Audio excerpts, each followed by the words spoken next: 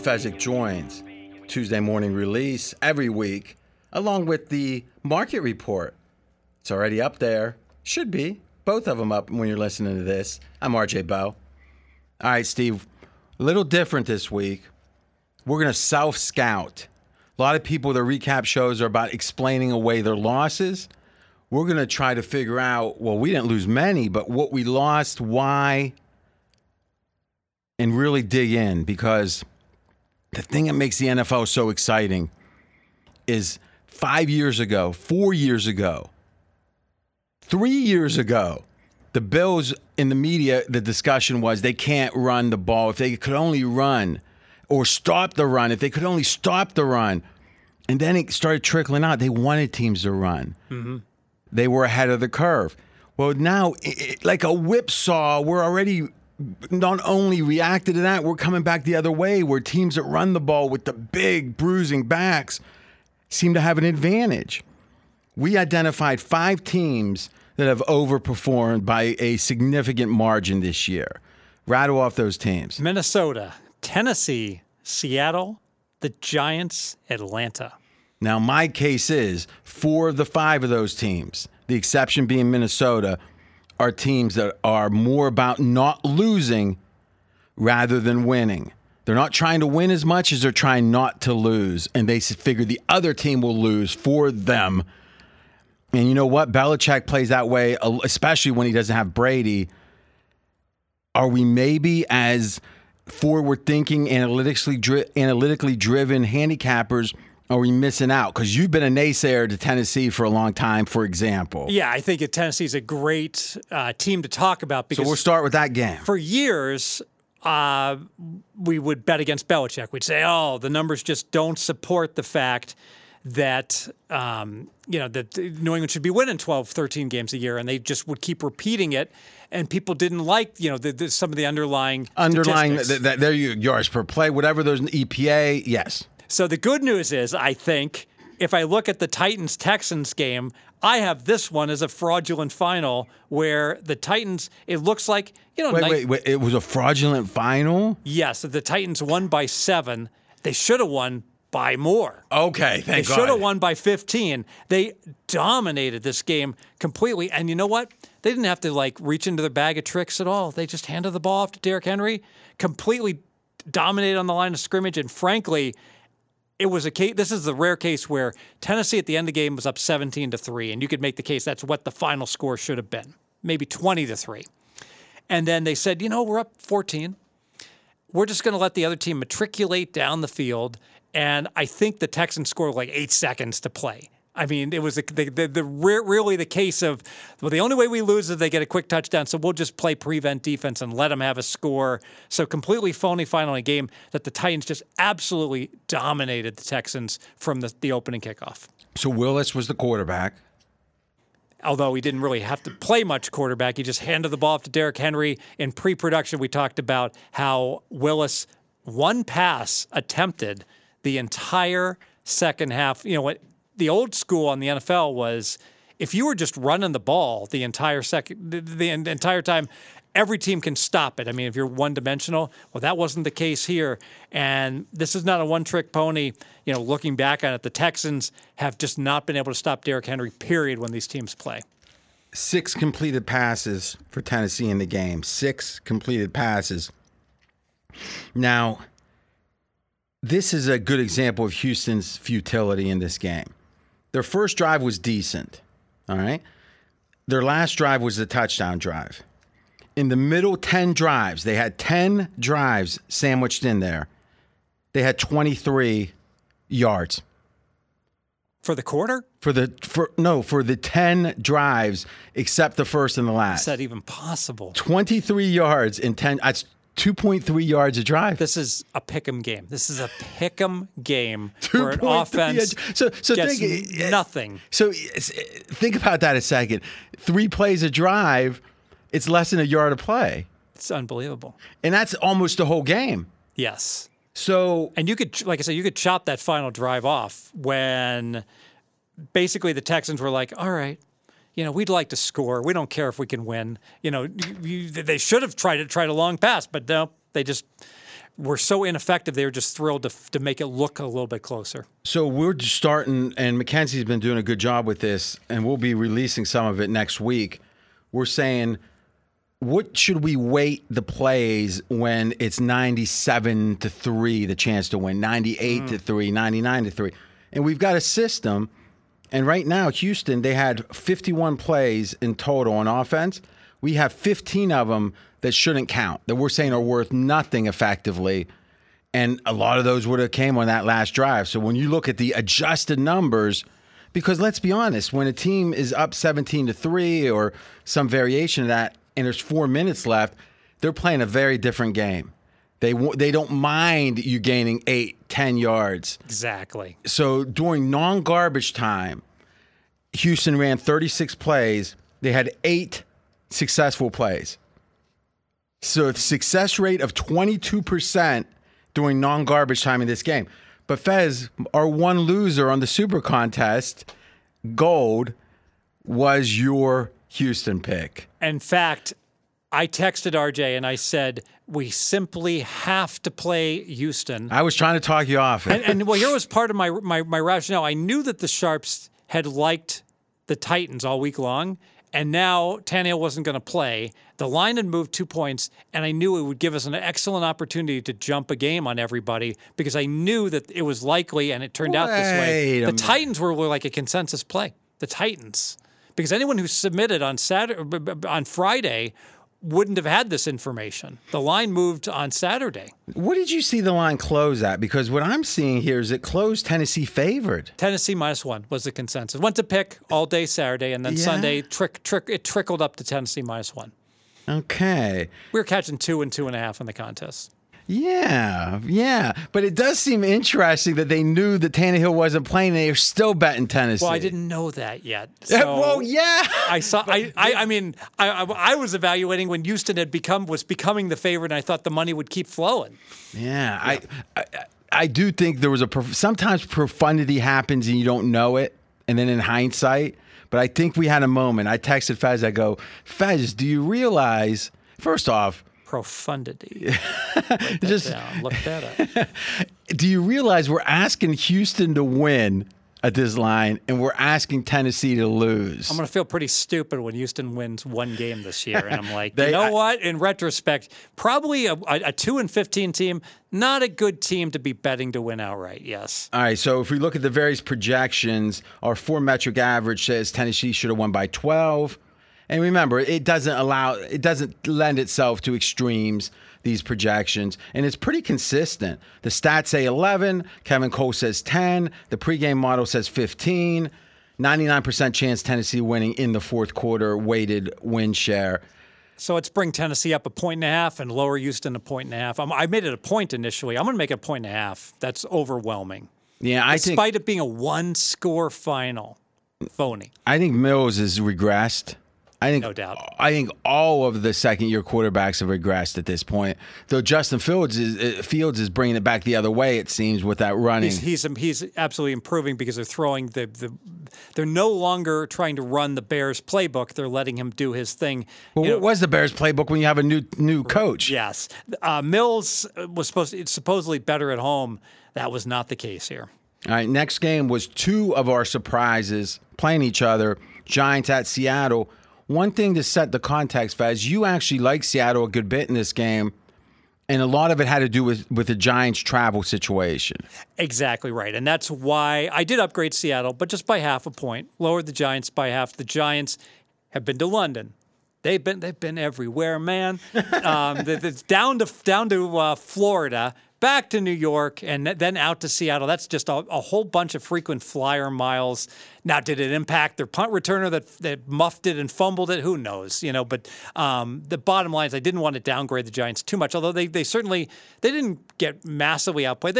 Seattle was the better team by about close to what the finals, by 7 points is what I think the final score should have been. All right, so our model says the average is 3 points. 3 points. Seattle better by. So, and Geno Smith, we want to get an update on Geno, Mackenzie? I'm on it. Pretty good day, Fez. I think he was the second or third highest rated at PFF. You know, a Seattle quarterback has not gotten like an MVP vote recently. That's hilarious. And Gino might get one. Oh, my God. That would be great. Oh, man. I mean, even with the, I don't often feel bad for millionaires, but it feels like Russ, I've never seen a society turn on someone so fast. I mean, even OJ didn't get turned on like this. Milli Vanilli. No, they never were really loved. You mean when the lip syncing came out? Yeah. Yeah, maybe. But everyone said, of course. What do you think? All right. So Seattle feels like, I mean, who would you pick to win the NFC West right now? Oh, the 49ers. 49ers. Oh, yes. Okay. Did you see McCaffrey? C-Mac's incredible. Yeah, and we'll get to that game. I think there's some interesting points there for sure. What are we putting up here, Mackenzie? NFC West odds. Oh, wow. So did you get my information? Yes. You want to Geno Smith had the 10th best QBR, third best PFF over the week. Victory. I don't know, Fez. Just play. Victory. All right. Now, let's look at the odds in the West, in the NFC West. We got the 49ers. Is that 175? Yep. They're favored, not minus gigantic. 175. Yeah, minus 175. We got Seattle plus 330.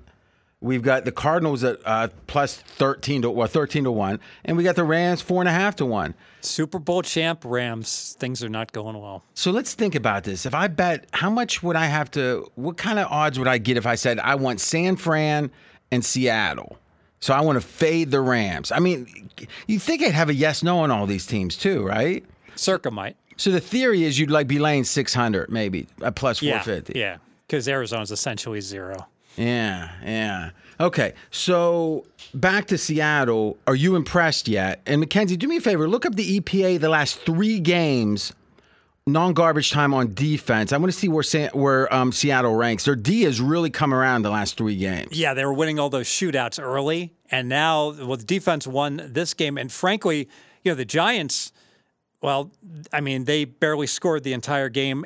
And they got 13 points. They got 7 points on a 3-yard drive because there was a turnover in the 3-yard line. So they basically got shut out the entire game. And I'd make the case Seattle dropped a couple of key passes. I mean, it wasn't a great Seattle game, and they still won. I mean, that's a sign of a good team, I think. Exactly typically. right. And so Seattle, the upgrade, I had them 5 points worse than an average team to start. They have climbed the mountain. They're zero. They're dead equal to an average team, right? That seems under. Oh, check this out. Last 3 weeks, the best defenses in the NFL by EPA. Number 1, Tennessee. Number 2, Seattle. The second best defense and an MVP candidate at quarterback. One of the best receiving cores in the game. And a great rookie running back. And getting disrespected. So Seattle at Arizona this week. We talk about this in the market report. You mean the Tote Watchers? Yeah. So potpourri? Arizona, 3-point favorite. That didn't last.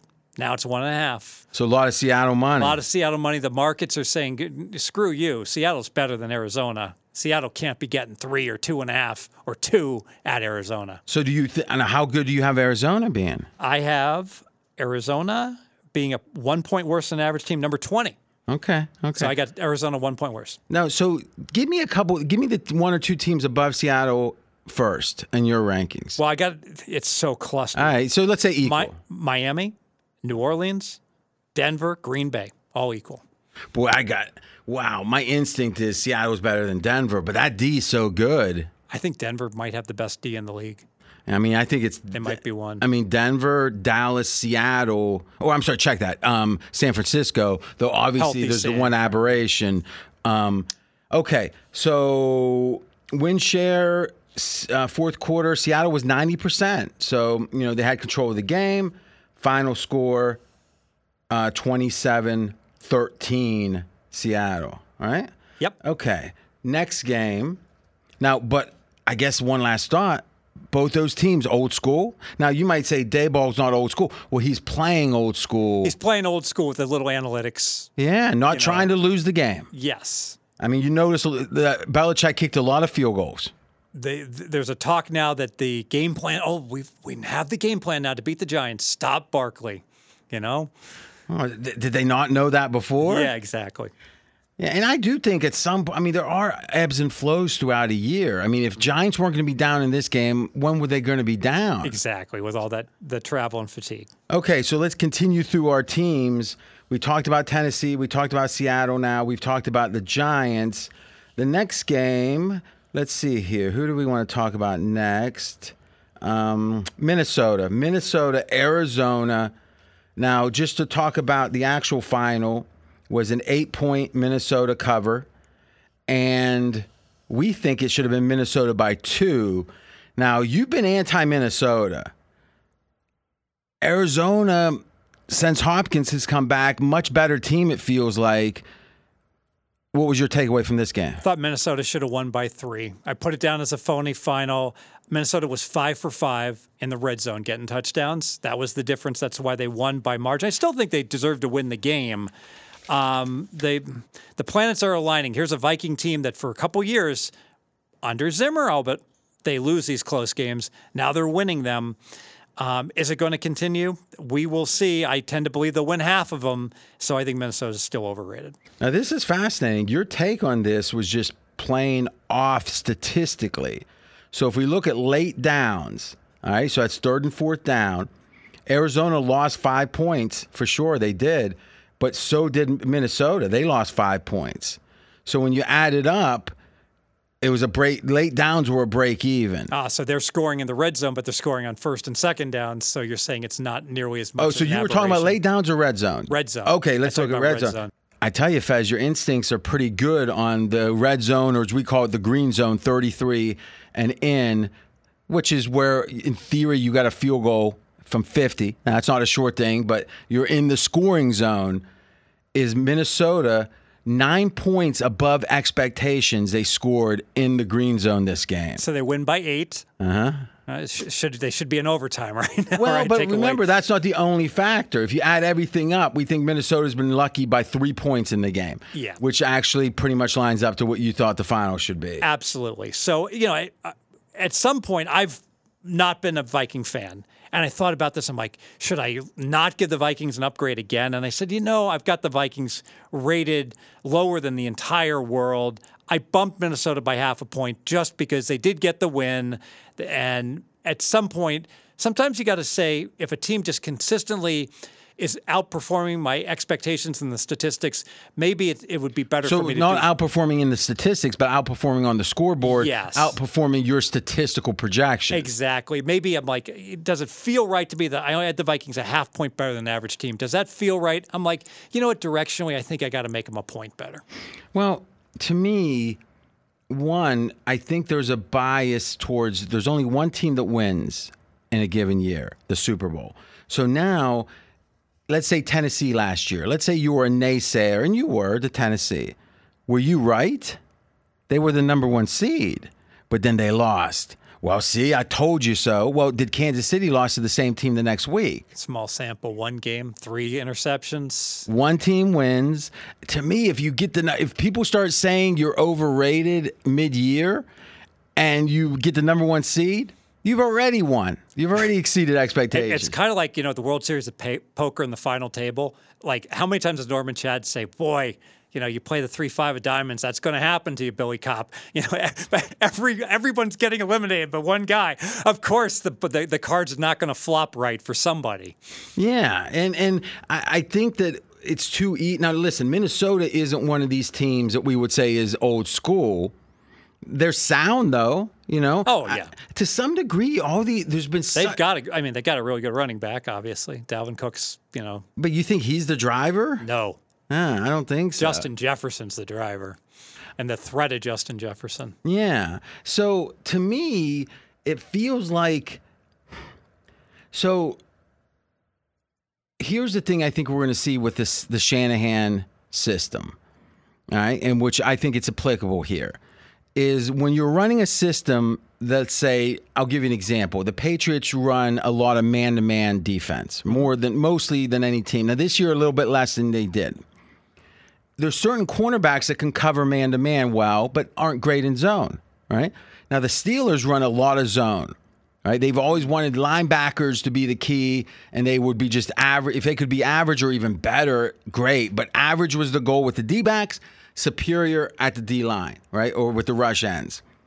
Now, the question is, what does most of the league want? If most of the league wants what you want, now there's a bidding war. Everyone's bidding more for them. But if 2 years ago you liked a fullback, you could have your pick of fullbacks and get them pretty cheap, right?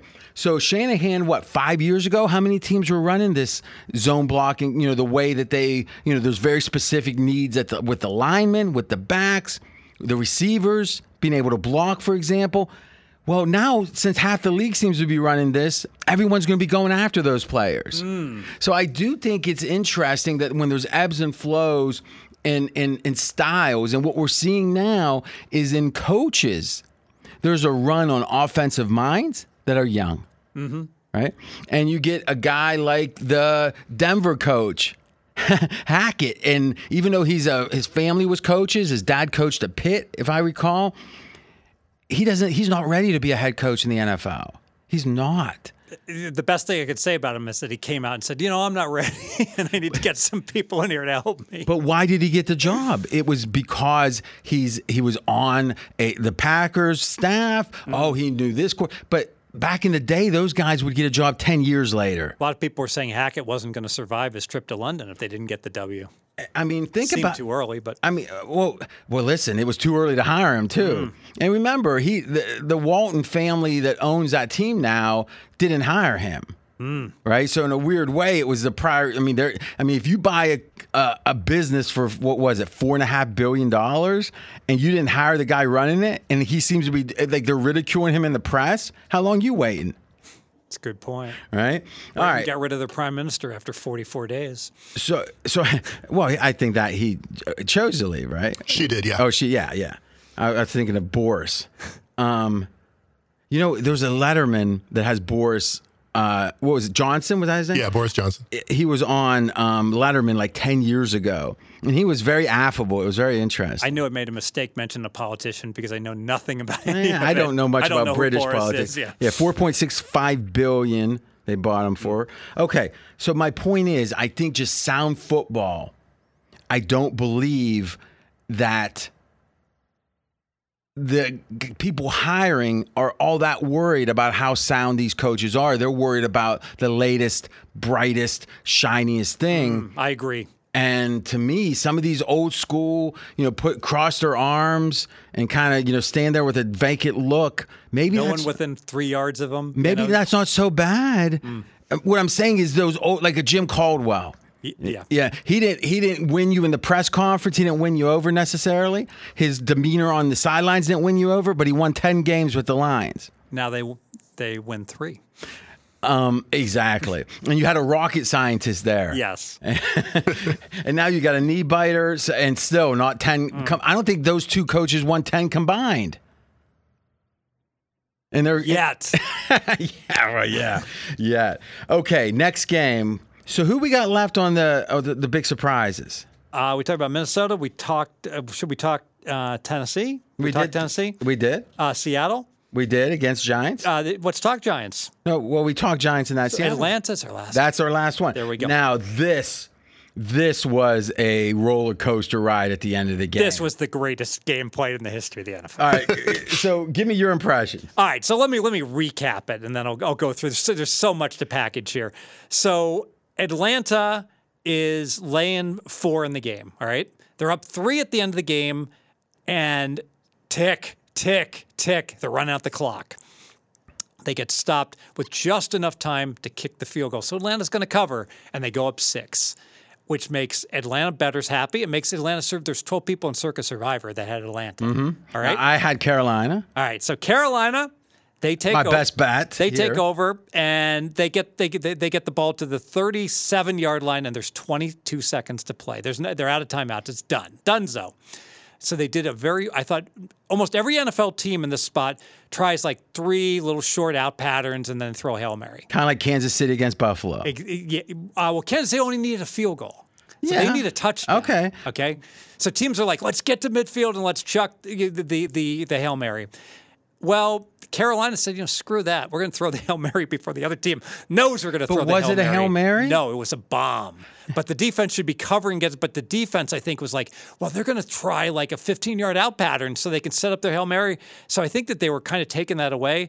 And Walker, he heaved that ball 70 yards in the air. So it was apparently by the next-gen stats, 67 yards in the air, the longest throw during the tracking era. Was it 67? Yeah, the longest throw during the tracking era. I believe it because it literally looked like the wide receiver was covered and the safeties were like, well, he can't throw it that all the way into the end zone, but he did. So this wide receiver had a step and a half and he completed it. So boom, miracle touchdown bomb. Walker can throw 10 yards further or 15 yards further than Lawrence of Jacksonville. I don't know how that's possible when Lawrence is a once in a generation and he can't get it to the end zone when he's throwing 5 yards further up the field. 5 yards further? Wasn't he 10 like on yards the 45? further. Yeah, 10 yards further. He can't, and he can't get to the end zone not once but twice. So we know he can't do it. But then, so Carolina's going to win. There's only 14 seconds left, except their wide receiver celebrated that he just won the lottery, rips his helmet off, jumps up, does the Lambeau leap, and flags fly 15 yards. And then obviously Atlanta says, you know what? We're not going to take the 15 yards on the kickoff. We're going to enforce it on the extra point. 48-yard extra point. Poor kicker. No good. And poor team. Poor team. I mean, you're supposed to make a 47. You are. Yeah. Well, let's think about this now. So it's going to be a 50-yarder, right? Because it's 35 on the extra point now, right? It's 50. It's 30. It's 15 plus 35. 15 and 32 becomes 48. 47. So the extra point is 32 yards? Yeah, 15. I thought it was 35. It's from the 15. Oh, and it's a 7 yards back. Okay, so 47 yards. Yes. Okay, so here is the win percentage chances at the end of the game. So I'm going to show you. It's going to be great. I'm going to show you this. So it's literally the odds. So Carolina, check that. Atlanta had with near the end of regulation, they were about 95%. Mm-hmm. Okay.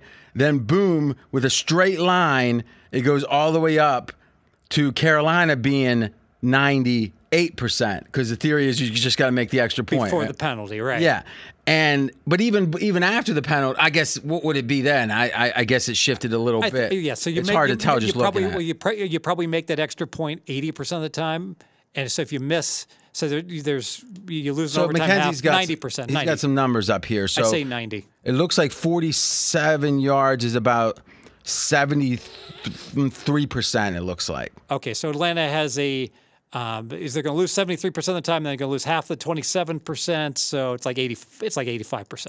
And then boom, it has a drop all. I mean, this is one of the craziest. I mean, literally, it whipsaws from almost sure Atlanta win to almost sure Carolina win. And remember, Carolina had a short field goal to win in overtime. Right. So the kicker could say, "Hey, I had to make this 48-yarder. It's not my fault." And well, okay, now you only have to make a 35-yarder. We'll make it back like where it was supposed to be. Nope, he missed that one also. Yeah, this is crazy. What we will say is this: Texas Walker Ranger, impressive. I mean, and listen, Mahomes was on social media saying that was the best throw of the year. Oh, he literally at 67 yards, he could have like freeze everybody, walk down the field, handed it to like a handoff, and the ball would be right where he threw it. It was beautiful. That's what I think if you're a Division I major conference player, you kind of understand. I mean, obviously there's levels above it, right? NFL. But if you haven't played Division I didn't, it's hard to really understand that these guys, they are geniuses, or let's just say this, they're the best in the world. Some of them are geniuses at the sport. They are good. Most D-backs are great, not because they're so fast. It's they're fast, but they anticipate. And what is anticipation? Knowing how far a quarterback can throw. Exactly. Muscle memory. They know that the ball cannot go beyond as far as Walker threw it. And here's my question. This is an undrafted free agent, right? Mm-hmm. Why do quarterbacks get a chance but are undrafted? Usually it's the lack of physical tools, right? Well, this guy clearly has the physical tools. Because if you're 6'5" and you got a cannon, I don't care how bad you were in college, you get drafted in the 5th round. Sure. So I want to understand how this guy, I'm not sure what kind of career he's going to have, but what was his limitation? I don't know. Well, luckily, I have a lot of draft books. I'm going to break them open and see. Arm strength is not one of his limitations. And it's funny. You can see where the film guys, 2 weeks ago, I said, Texas Ranger is throwing the ball really well. Started with the very first touchdown, Tampa, back of the end zone. Only receiver was covered, had like a small window to complete it, put it right on him, right under the goalpost. What do you think of motivation for Carolina? Do you think this team is remember, Mike Lombardi's son is on that staff.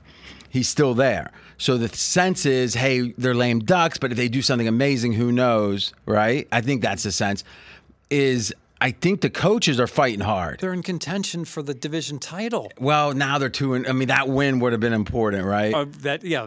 Yes, but I mean, they're 2 games out. Yeah. So, but I guess what I'm saying is, because we felt like Carolina packed it in. I mean, the indictment was after the Rams beat them and covered after the coach was fired, which is usually when a team rallies and has a dead cat bounce. They didn't. You took that to be that was disastrous. Yeah, when I saw the Robbie Anderson defection, where he's like, just fighting with the coaching, and I was like, oh, that never happens the week after a coach gets fired. It's a kumbaya week. And I thought and turns out that was just an isolated instance of one player.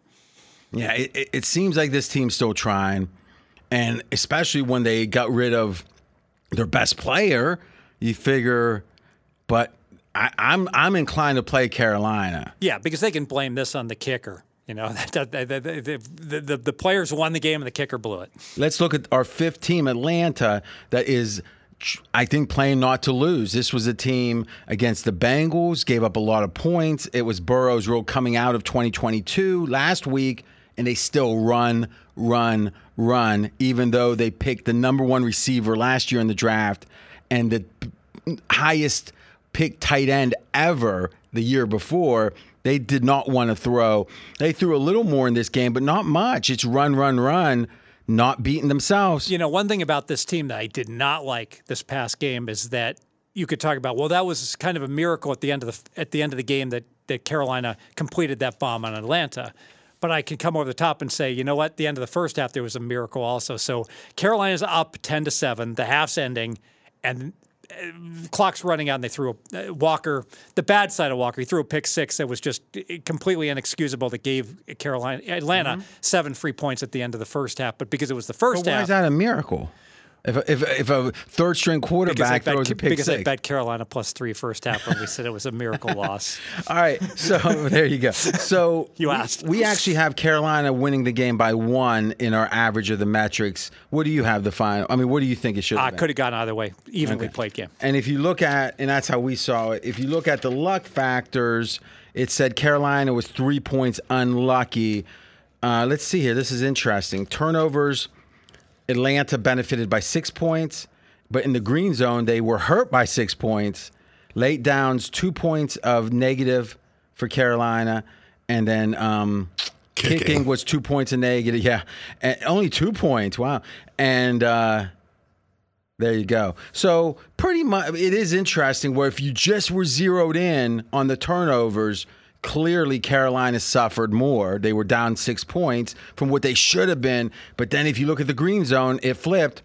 That's why I think it's important. You got to look at these in combination. And you can always point at pick 6s, like you have it sometimes. I have. I did bump Carolina by a point in my power ratings. I lowered Atlanta by a half, and part of that was it's very clear to me that this Carolina team's playing hard, and I expect they'll continue to play hard for the foreseeable short-term future. Okay, Fez, I'm going to let you now, because I get to have my narrative group of games. I want you, the biggest faulty final, the biggest deception, the scoreboard's lying, so you can cry and whine.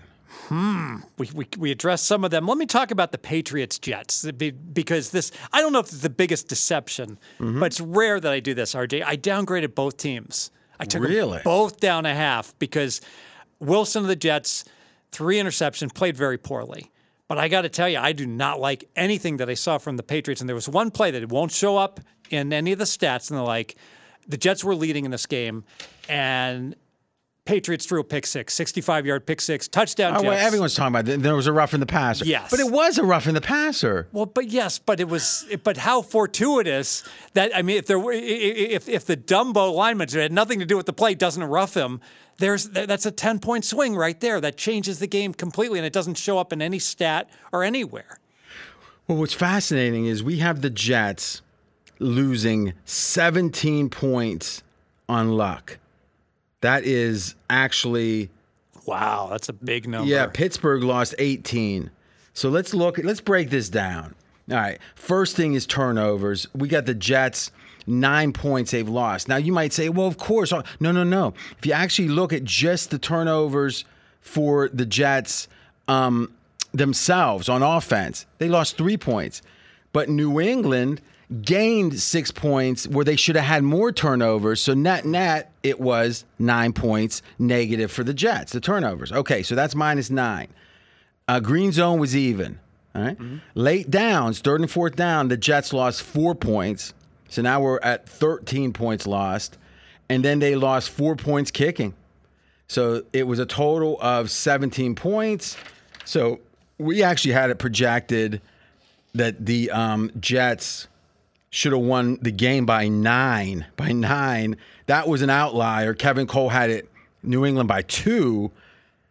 The stats said Jets by 5. So this was, but I guess my question is... So that agrees directionally with my lower the Patriots rating. Yeah, but here's my question. If Belichick only has one... Like, there's a famous quote Belichick says, stats are for losers. What? Yeah. And what he meant, I think, was people don't talk about stats when they win. Have you ever seen a team win a game and say, "Did you see that? We outgained them by 150 yards." No, they say scoreboard, right? You know, it's funny because I only they interviewed the Georgia quarterback. Okay. And the person interviewing said, "Do you realize you only had 6 incomplete passes all game?" And it was like, that was like the first time I've ever had someone like, quote, like, not, I mean, it would be one thing to say, you threw 6 touchdown passes, but she quoted incompletions, and it was so rare. You're right. They normally don't talk about the stats. They're like, you got the win. You know, that's all that matters. Someone asked the quarterback about that, and how do you respond? He looked confused. He's like, "What are you talking about? He's like, I'm not programmed to answer this. The media people have never, prepped me for this type of question. But I think if you're an athlete, you're thinking, I want to win. Yeah, whatever it takes. That's what he said. Yep. So my point is, if you're Belichick, this reminds me of, now think about this, the Floyd Mayweather fight, all right, against the UFC Yes. guy. Conor McGregor. It looked like McGregor fought much better than expected in that fight. But Mayweather, who is a genius at boxing, whatever else in his life, we're talking about boxing here. Well, he's a genius at making money too. Okay, there's 2 things. Is not great with the women, it seems. So, let's not act like we're dismissing that because a lot of people say, oh, you're talking. No. Yes, it's bad to hit women. Horrible. Okay, now. He knew that McGregor couldn't keep punching because, again, I'm not a boxer, but to actually box for 12 rounds, or was that 10 or 12? I think it was 12. I can't remember. It's almost impossible if you're not a boxer. It takes coming up. So he figured it was almost like the Ali rope-a-dope. I'll let him swing. He won't really connect, but he'll look competitive. But come round 6 or 7, he will not have anything left. Yeah, and many had, I know, in the live wagering, that McGregor went off like a 3-1 underdog, and then by the end of round 2 and 3, he was still an underdog, but it was getting priced. Like in the live wagering, the people who, and let's face it, there's a lot of people betting on this that never bet this sort of thing, and they weren't well versed. They're like, McGregor looks great. Well, I didn't know at the time either. But they're like, he's up 2 rounds to 1 after 3 rounds, and then he didn't win another round. And the funny thing was, it was like Mayweather would have won 95% of the time regardless. But now he wins every time. It almost became 100% with this. And to me, what Belichick did was he said, maybe this game's going to be closer. Maybe the stats aren't going to work. But he can't beat me if I do this. But if I go for it on fourth down more than the one time, if I could lose. He lowered the variance. Chess grandmasters do this. Like I could never beat, like I could beat chess masters. I could beat masters that went into tactical wars with me because they could miscalculate. But if they just hung back, protected their king, played positionally, we went into the end game, I'd lose every time because over the long run, it got in the long run, we'd play 60 Lower the moves, variance. and I'd make subtle mistakes here or there, one significant mistake. I'd lose. No variance. I lose every single time. But if they point their pieces at my king and I point my pieces at their king, now all of a sudden, one lucky punch, I could win. That's fascinating because there was 2 straight matches between Kasparov and Karpov, the Russians, and I think in 88 and maybe 91, in which the last game, one of them needed a win, right? So, one to go, needing a win is very tough at Really the Grandmaster level. But Kasparov won the first one, and he needed the win, and he said what ends up happening is the guy that needs the win tries to get wild, right? And he said, but here's the thing. If you play a slow game at the beginning and the middle, the other guy doesn't know what to do because he's trying to say, I don't want to lose. I'm willing to take the draw. But if the other guy is not being bold, he's just being very meticulous. Now, do you play a normal game or do you start trying to say a tie strategy and it becomes very hard to make those judgments? It starts on move 1 if you're black, for instance, because you play the French defense, which is a very passive opening that lends itself to French more, passive. I get it. It lends itself to more draws. You dig basically trenches. You trench in there, and the problem with that is white gets this tiny edge to start. Whereas if you play like a Sicilian, it's more of an equal game, but it's wild. So right off the bat, you're more likely to draw, but you're not. But now you're slightly worse, and it gets harder and harder with it. You keep subsequently saying to yourself, well, this is the best move, but this is dangerous, and I still should be able to hold on to the draw if I make this more passive move. And you do that enough times, and all of a sudden, you're in the end game, and you're losing. I've got an idea, Fez. Think about, you don't even have to articulate what this is, but think about something that you're world-class at. Now, it's going to be gambling. It's going to be something niche. Just think about it, all right? Like where you think you're as good as anyone. Now, how much do you know, and maybe in-game betting, is right up there, is how much do you know that an intelligent outsider that's a bystander doesn't know? Oh, zillions. Huge, right? Yes. Okay. Belichick is the best at what he does, which is winning football games. Do you think that our models, anyone's models really, are thinking at the level he is? No. So to me, now I don't think there's many people like now Kyle Shanahan with that offense. They talk about, so-and-so knows it, so-and-so knows, but he knows it better. Like, what's he going to do with McCaffrey? Well, we saw a little bit, but he knows better than anyone else. If I may give an example. Yeah. And I think you're going to really like this. All right. Blackjack. Okay. I misplay 1/13 of my hands.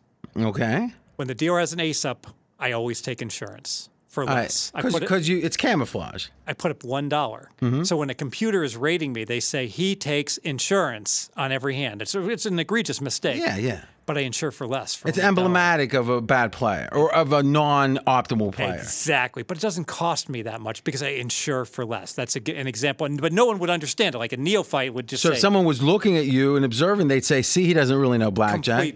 Complete novice. Which brings up the point, and this is something Tony Romo talked about a couple years ago, that the Patriots were winning this was Brady's last year. It was like 35-10.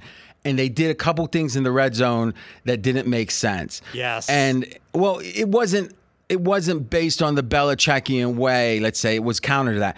And what Romo said was, he's dirtying the stats. Like he ran a draw on 4th and 10 when he went for it. And the theory is no one can remember every play. All they can do is have them in a database. And now it's going to say, what does Belichick do in this spot third and 10, But he'll fourth. never do that with the game on the line. Yes. So, it's like everyone wants to worship at the altar of data. That's a great example. And- What a great example. And to me, that is if someone understands that, then they're going to try to mess with the data. And thus, to me, my sense is Belichick is playing a certain way, kicking, 5 field goals, because he figures this guy's going to have a lot of trouble scoring points against us. He's going to make a lot of mistakes. Let's let him make it. Let's get out of his way. He's trying to lose this game. And McKenzie pops up 65% against the spread with first or second year QBs for his career. So Belichick is winning. Now, that's against the spread. I mean, he was laying, 10, 12 points for a lot of those decades against first-year quarterbacks. To play against Sam Ellinger this week. and he won nearly 2 out of 3, lost last week in Chicago. But again, I think that's one thing we got to put in our Belichick anti-book is this team at least is not fast enough against running quarterbacks. And that against, I almost said Kelly, against Josh Allen is a problem. That might well be their man-to-man defense also, because obviously when but he knows how to account for that. Yeah, but it's hard to play man-to-man. And they play man-to-man, I think, 55%, and they do less against certain quarterbacks. Because the theory is your back is turned oftentimes. D-backs don't know when the quarterback is going to run. Okay, next game you have a complaint about. Let's talk 49ers-Rams. All right. Now, I will say this, and we should do more of this. In fact, let's go back to the games we covered real quick and see what happened late. Because the late line moves can tell us a lot. So let's see here. How do I want to go about this? One that jumps out at me was this game. So let's start. This game closed Rams favored. Yeah, what was going on there? Well, I think they heard my argument on Wednesday. Yeah, okay. Probably so. But how did you? I mean, it went to pick 'em come Saturday, and then it closed 1 Rams favored. That takes big money. I mean, it wasn't the public betting on the Rams. Well, I think power rating wise, you could make the case for the Rams. For sure.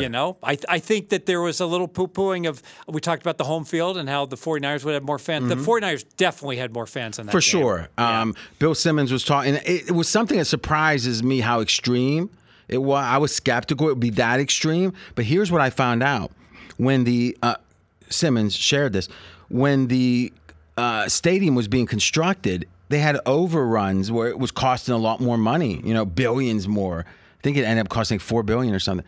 Is they had to start to sell seat licenses and stuff to a lot of the ticket brokers, where they wouldn't usually do that, but the brokers would pay a premium. And they knew they would. Yeah, they were just willing to pay a premium for them, and so in a way, it conspires against the team's home field advantage. But the owner made more money, right? Because if I'm living in LA and I'm a moderate Rams fan, I'm not paying $328 for a ticket. But if I'm you might not even be able to get season tickets because so many are sold, through the ticket broker. But if I'm from the Bay Area and I live in Southern California, which is tons of people, I'm like, hey, here's once a year I get to watch my Niners. Absolutely, that's nothing. And the theory is there's more. The tickets really will be. So I agree with both points. If you're a fan, for the local team, it's going to be more expensive to go to the games than it typically would be because more brokers have tickets, right? Your buddies don't have. Even if you don't have season tickets, your buddies might or whatever. Right. And there's more tickets in the pool being sold week to week because more ticket brokers, which means for San Fran, it might be cheaper to come down than it would to come to Pittsburgh or something. Because in Pittsburgh, it's going to be really competitive because they're closely held. The tickets are closely held. Getting a ticket in Green Bay or Pittsburgh is going to be a lot more difficult. Yeah, so to me, this was a perfect storm for a very good fan base. And don't be mad. I don't want to go to Pittsburgh. But I want to go down to Marina Del Rey. There you go. Well, listen, you're a California guy. You, David Lee Roth, just at heart. You like the beach. You like the wind in your hair. I can't drive 55. Well, you're thinking of Sammy Hagar. Oh, that's Sammy Hagar. Yes. Yeah, you're right. I was thinking of, New York girls are hip. I really, California girls. Big the way their hair. The way they hair. Exactly. Something like exactly. It's kind of like when Howard Stern, they would have the crackhead Bob singing a song, and they'd have his mic, and he was like, You've seen me drive. I got 1 foot on the brake, 1 foot on the gas, right? I mean, You're being safe. Precious Not cargo. safe. Precious cargo. Now, real quick, let's look at some of the. What other closes do you think were surprising for the late movement? I see that there was a late move against. Actually, against the Saints, it looks like the Raiders took money late. Yeah, went that to 1.5. That was curious because Well, I kept it dipped waiting down, then it went back. Okay. Yeah, I mean, there was not a lot of big line movements. All right, so it looks like the Jacksonville went from 1 to 1.5 late, but that one came down, then it whipsawed back, right? Yeah, and that was the London 6:30 in the morning. Yeah. Whoever was favorit's going to catch money the last half hour. It seems like that happens every London game. And your theory is the wise guys aren't there to buy back, but they bought back here, or they bought it after it got to 4 on the World Open. It just went down. It finally reached 1, then it went back up. I got a new theory. Tell me if this makes any sense. You got your power ratings. Mm-hmm. Now follow me here a second. So my theory is that there's the power ratings and then there's external factors. Now, what are those external factors? It could be, I don't think injury is what I'm talking about. So let's set aside injury for a second. We're talking about streak. His team's streaking. This team's surging, right? Mm-hmm. It could be matchups, Shanahan versus the Rams or versus Big Vay, et cetera. I think New England against the Jets. New England against the Jets. I think sometimes the market accounts for those factors fully at the beginning because sometimes they're skeptical of them and you have to bet, and then it moves that way. Or they assume it's correct and the line gets to the most extreme it can be. And if it moved 1/2 point more, it would be, that's crazy. This is already happening. So the Raiders are playing Jacksonville this week. All right.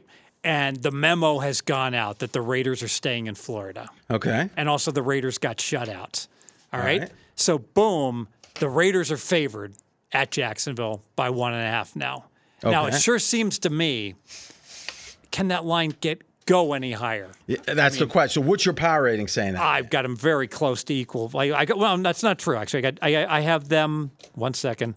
I have the Raiders actually 1.5 points better, but I am as high on the Raiders as anybody. Okay. So and you downgraded them how much from last week? 2 points. Okay. So under your theory, then the game should be pick 'em. Yes. All right. And right now the Raiders are what? 1.25 favorites. All right. So your point is it's 1 with some 1.5s out there is what you're saying. Yes. Okay. So your theory is it can't go to 2. It just can't. All right, because it would be what? But that would only be what, 2 points off of your power rating? Yes, but now you're in Wong teaser category where everybody's going to start banging Jacksonville and teasers. You think the books are really scared of that right now? Depends it depends what their teaser odds are. All right, the books with good teaser odds probably are scared. The books with bad teaser odds don't care. Well, but the books that have good teaser odds have decided for some reason they want those good odds because it's a lost leader. Because all these -8s keep losing but outright. But they've been years and years they've been deciding to have it, right? That's a good point because they're going to lose.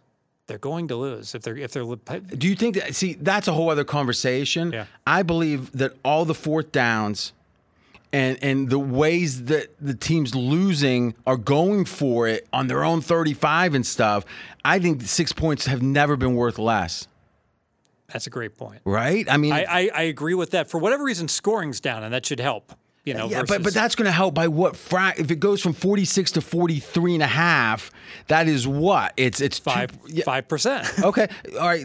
I'm not saying that's nothing, but in the scheme of things, if you're saying they're that's like saying what then is an extra nickel, or I guess in this case it'd be like a nickel less of juice in theory, right? If you're gaining 5 cents, it's probably worth a nickel. Okay, yeah. But now the question is how much? What's the variance on these the standard on deviation. These crazy fourth down conversions and 2-point conversions and everything. And part of that, like, I hate teasing 1.5 to 7.5. I hate because 8's falling more. Stupid 8. Team's down 14. They score the touchdown. They go for 2, unless they're the Houston Texans and there's 8 seconds to play. So doubling back it feels like. By the way, the Houston did cover their 7.5 point teaser because they kicked the extra point, which no one in the NFL does anymore, but except for Lovie Smith. Well, he's trying not to lose, but he's not doing so well. it feels like at 2.5, I would agree with you. It can't go to 3. I right? see. I mean, it could. You're right. Because from just betting against the spread, any line that can go to one from pick to 1.5 can go to 2.5, but 3 is the stopper. So if with the teaser too, the theory is it gets to 2.5. You're at 8.5. All of a sudden now that's more attractive. Yes. So it feels like, here's what I've noticed though. Do you agree with me that sometimes, and more I think about this, more I think if it's a narrative, if it's something where the story's bigger than the analysis, I don't think the numbers matter. There's been games in the last couple of years where the line keeps going, and it's like, oh, the wise guys like Atlanta, but it goes way past the point of reasonableness. But if it's just a normal game that doesn't have that narrative, sometimes the line will happen to its extreme point, at least my perception of it. I want to start, at that point, I want to start just firing, because it feels like it feels like here's the question. How often does a line close at its most extreme point? My sense is rarely. Very rarely, because there's always, like when there's a good story, like I'll use an example, this week. So here's a good story for you. Philly-Houston Thursday night. Mm-hmm. So Houston can't stop the run. Derrick Henry just ran all over them. Plus, it looked like Houston was futile. It was like if you're betting the Texans, it feels like you're throwing money away in a way. Exactly. So you'd say, well, I'm going to bet Houston at post. That's like the wise guy memo is out. Bet Houston at post. We want 14 on the game. You know what? But then all of a sudden it's a game of chicken, because if RJ's going to bet a post, I got to bet 5 minutes before post and beat him because the line will move. But if RJ's going to bet 5 minutes before post, Mackenzie's going to bet 8 minutes before post. You get where I'm going. And that brings up the point that wise guys aren't working together. They're actually working against each other oftentimes. Yeah, they're competition. So what happens, like as an example, let's just use a random game's -4 and it goes up to -6.5. All right, then it goes to 7 on like early Sunday morning. It doesn't close 7. It closes 6. People take the 7. The wise guys were waiting for it. They grab it, and it comes down to 6.5 or 6. And it often drops below the point that it was flat at for a long time, because when it goes to 7, people can get it, or maybe they're late. And then when it goes back to 6.5, they figure it's never going back to 7. I'll take it to 6.5. Yes, or it's 6.5, and then boom, a couple key indicator books go to 6, and you just go, God dang it. Take the 6.5, fine, and we load up on it. Yeah, because I think it's very rare that it's going to go to 7, get bought instantly, go back down, and then go back up again late on game day. No, we won't get a double move like that ever. I mean, that happens a lot during the week, because if something's teetering before a key number, if a book gets lopsided, they'll bring it up, take a bet, and bring it right back down. And right? and there can be competing wise guys. In college, for instance, there's a fascinating game. Air Force, I know it's an NFL podcast. No, go ahead. Air Force is playing Army. Armed Force games are 39-9 to the under. Okay? And everyone I've spoken to says the total is 39 on this, or is 40 on this game, and everyone says they make the total 48. So I have sharps that are telling me, I love the over. I know Army can throw the ball now. I love the over. And I got other sharps saying, the dumb market is going to get this one wrong. We're going to cash another ticket with Armed Forces under. That's why with any trend, if you're a trend player, you have to have a way to gauge what the line should be if there was no trend. And then the zigzag's an example of that, right? In the NBA playoffs, the market has moved it in such a way it's obvious it's having an effect. But if all you did was bet it blind, you could say, oh, it's 67%, 20 years. Yeah, but what would the line be? And the beauty of the zigzag is you've got the previous game as your game one, on, that you can balance everything, and you know exactly what the spread should have been between the two teams because the market's already told you before the game, unless there's an extenuating circumstance. One last thing, or two last things quick here. This look-ahead line, and we're not, we'll do this on the Wednesday night taping, Thursday release of the Dream Preview. But I guess we won't because it's a Thursday game. This look-ahead line was 9. All right, so it was 9, Philly, and now it's 13. Sure looks like an overreaction. I know Philly looked great. Yeah. You cashed big time with the first half and the Philly team total over. I thought that was a really solid play across the board. Wish we'd bet even more on it. Always easy after the fact. And Houston was pathetic, but still 4 points. And also, you're moving to 13. So now you're moving into regression points where this is really like a 5-point move. I just wish we had more on that parlay. I know. More than 0. Some places wouldn't take it. I tried to. What did it close? 11.5? On Saturday night, we tried to parlay -10 to the over on the Philly game, but because like Westgate had gone to 10 for some reason. And isn't that interesting? Like the game closes 11.5, 12, really 11.5. And when the sharper books, Westgate had gone down to 10, but they don't let you parlay side to total. If it's a big total or if it's a big side like that, right? Right. I don't know if it's 20% side to total or what their formula is, but they wouldn't let you play it. And to me, I think that's an undiscovered area for me that I'm just delving into is when you do have a system, when does it affect the total also? Yes. Meaning if the system is in effect, meaning the factors that make the system work, if they happen, because they don't happen every game in theory, it causes what? The offense to score more, the defense to play better, what? And thus it can be correlated. And it just happened to be in this one. It was because it was a big number. But I would have liked the over and the favor in this spot because it was based upon an undefeated team off a bye. If the line was 4, I would have liked it. Yeah, exactly right. So, great point. To use an analogy on this Philly-Houston game, though, I think the wise guys will want 14. Remember in Wall Street when they've got the guy, the corporate raiders taking over Blue Star Airlines? He says 16 is where we're going to buy it.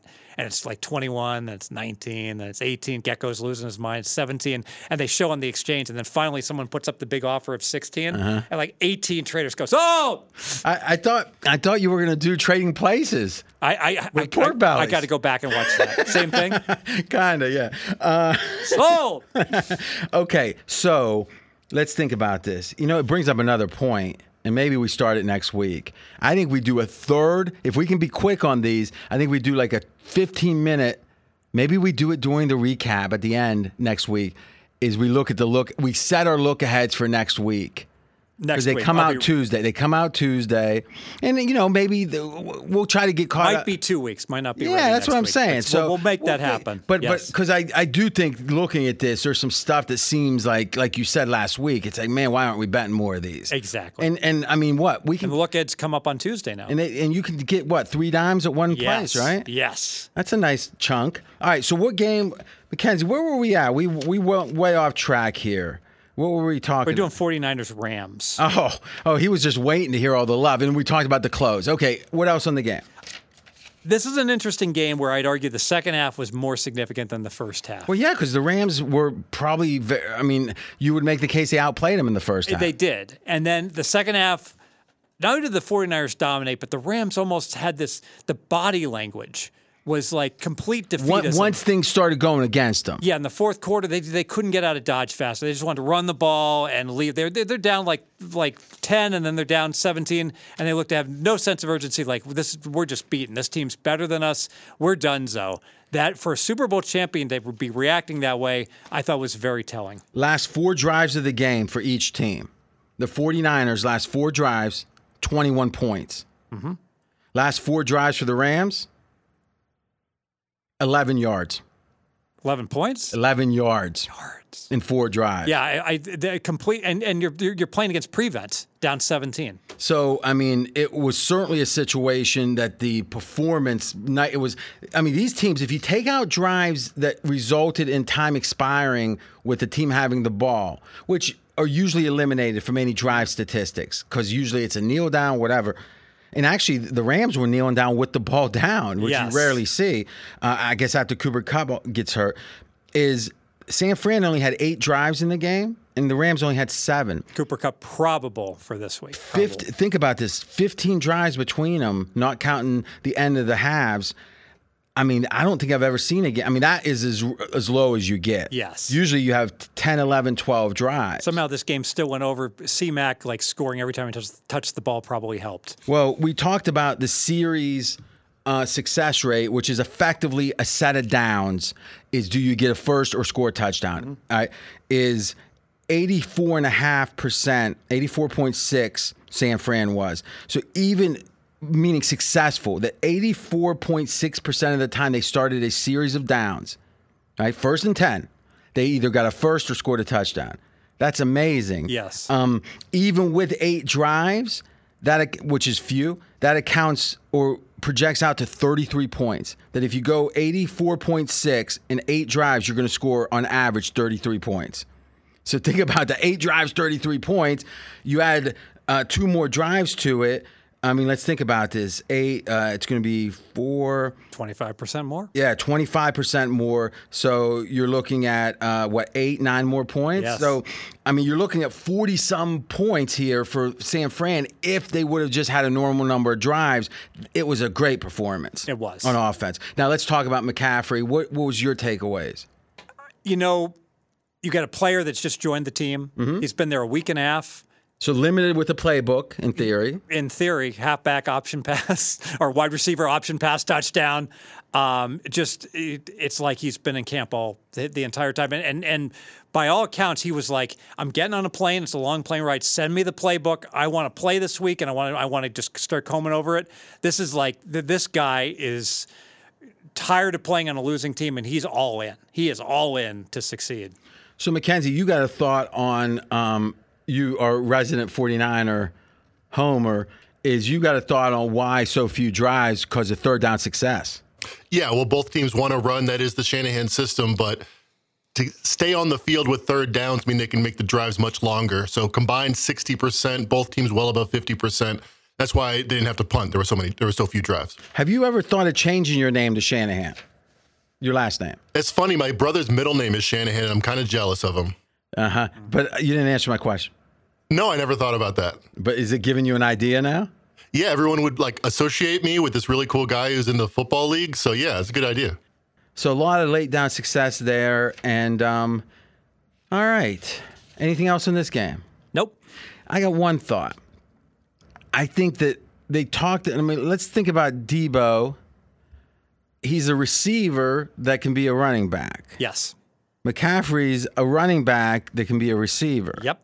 Now, when one of them's out, which again, McCaffrey gets hurt a lot. That's why I thought Jimmy G would be perfect to be with Lance. I mean, maybe they should play. See, I don't understand why they were trying to shove him out the door. Like having a spare tire that's like a real tire. Especially when your tire goes flat every 30 games. Yes. And it does strike me that when one of them's out, the other one can replace him.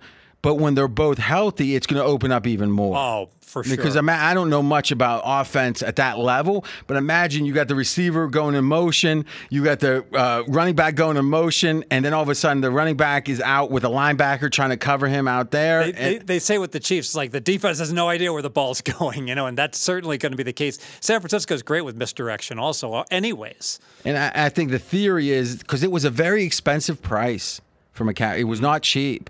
And some of it they say was Rams based. The Rams wanted him, and it was a competition. But I think that regardless of what they paid, it helps him this year because the payment comes in the future, right? Yes. So 49ers are helped this year, which is interesting because against Kansas City, it was about as demoralizing of a loss. It looked like they shouldn't be on the same field with the second. So who knows? Who knows? Right now, NFC, Philly number 1. Philly 1. Ooh. Dallas 2, San Fran 3. It's close. I think that's right. I think it's either Dallas or San Fran 2 and 3. Yes, they're real close, within a half. All right, next game. You can pick it, Fez, and then we'll go rotation order. Let's talk Packers-Bills, just because I think it was a little bit of a phony final in that, yeah, the Packers covered, but the Bills dominated. This was just a case of the Bills got up 17. Well, remember now, though, Josh Allen had 2 interceptions, and it was legit intercept. I mean, I think you could make the case the Bills played a C-plus game. Yeah. So did they dominate? Yes, they crushed them in the first half. Crushed them. I mean, let's look at the actual numbers. Now, this might upset you. We've got our 4-number metrics say Buffalo should have won by 1 point. Really? All right, let's break it down. Our stats say it should have been 27-27. The stats were even. That doesn't surprise me because Green Bay dominated the stats in the fourth quarter. Okay. Kevin Cole says Bills by 4. The pregame model says 0. You add it up. Now, we'll get Football Outsiders tomorrow. You add it up, that comes to Bills just by 1. Can we look at like the win probability, the win share, and the throughout the game? Because it sure seemed like that basically where I was getting at is I want to throw the second half in the garbage can. It was like the game was decided. Okay. So I just had a drink of Mountain Dew right there. I've been drinking a lot of that Mountain. You know what I do? Diet Mountain Dew for you, though, It's right? all diet Mountain Dew. I go into my 7-Eleven. Is this legal? I want to ask you this. I'm pretty sure it's legal. Is it ethical is maybe the question. It's a little bit of both. So what I do is I fill up half of the extra large container with the Diet Mountain Dew. Then I put in like that like icy Frizzile. I think it's called Frizzile. It's like got sugar in it. Okay. Like one big squirt. Yeah. And it's like blue. And then I fill the rest up with the Diet Mountain Dew. So there's just enough like sweetener in there. I think I saw a 16-year-old do that. So it's like a suicide, I think is what they call it when they had like 6 different colas. But it's not, I think. But here's the question. Is the Frizzle more expensive? Slightly. By how much? Peanuts. Then I don't think it matters. Okay. And it turns it like this aquamarine color that's just so attractive. Is this the 7-Eleven where the guy's a big fan of yours? No, I don't. That was back by the old studio by Lotus, so I don't go to that one. I wonder if he misses me. Maybe I should swing by. Yes. No. I'm sure he's waiting. No, he would love it, I'm sure. Now, here's the thing. So we got Green Bay losing 12 points because of bad luck. Now, let's break it down. Well, turnovers, they lost 11 points. 11 points in turnovers, which was they lost 5 themselves extra than they should have.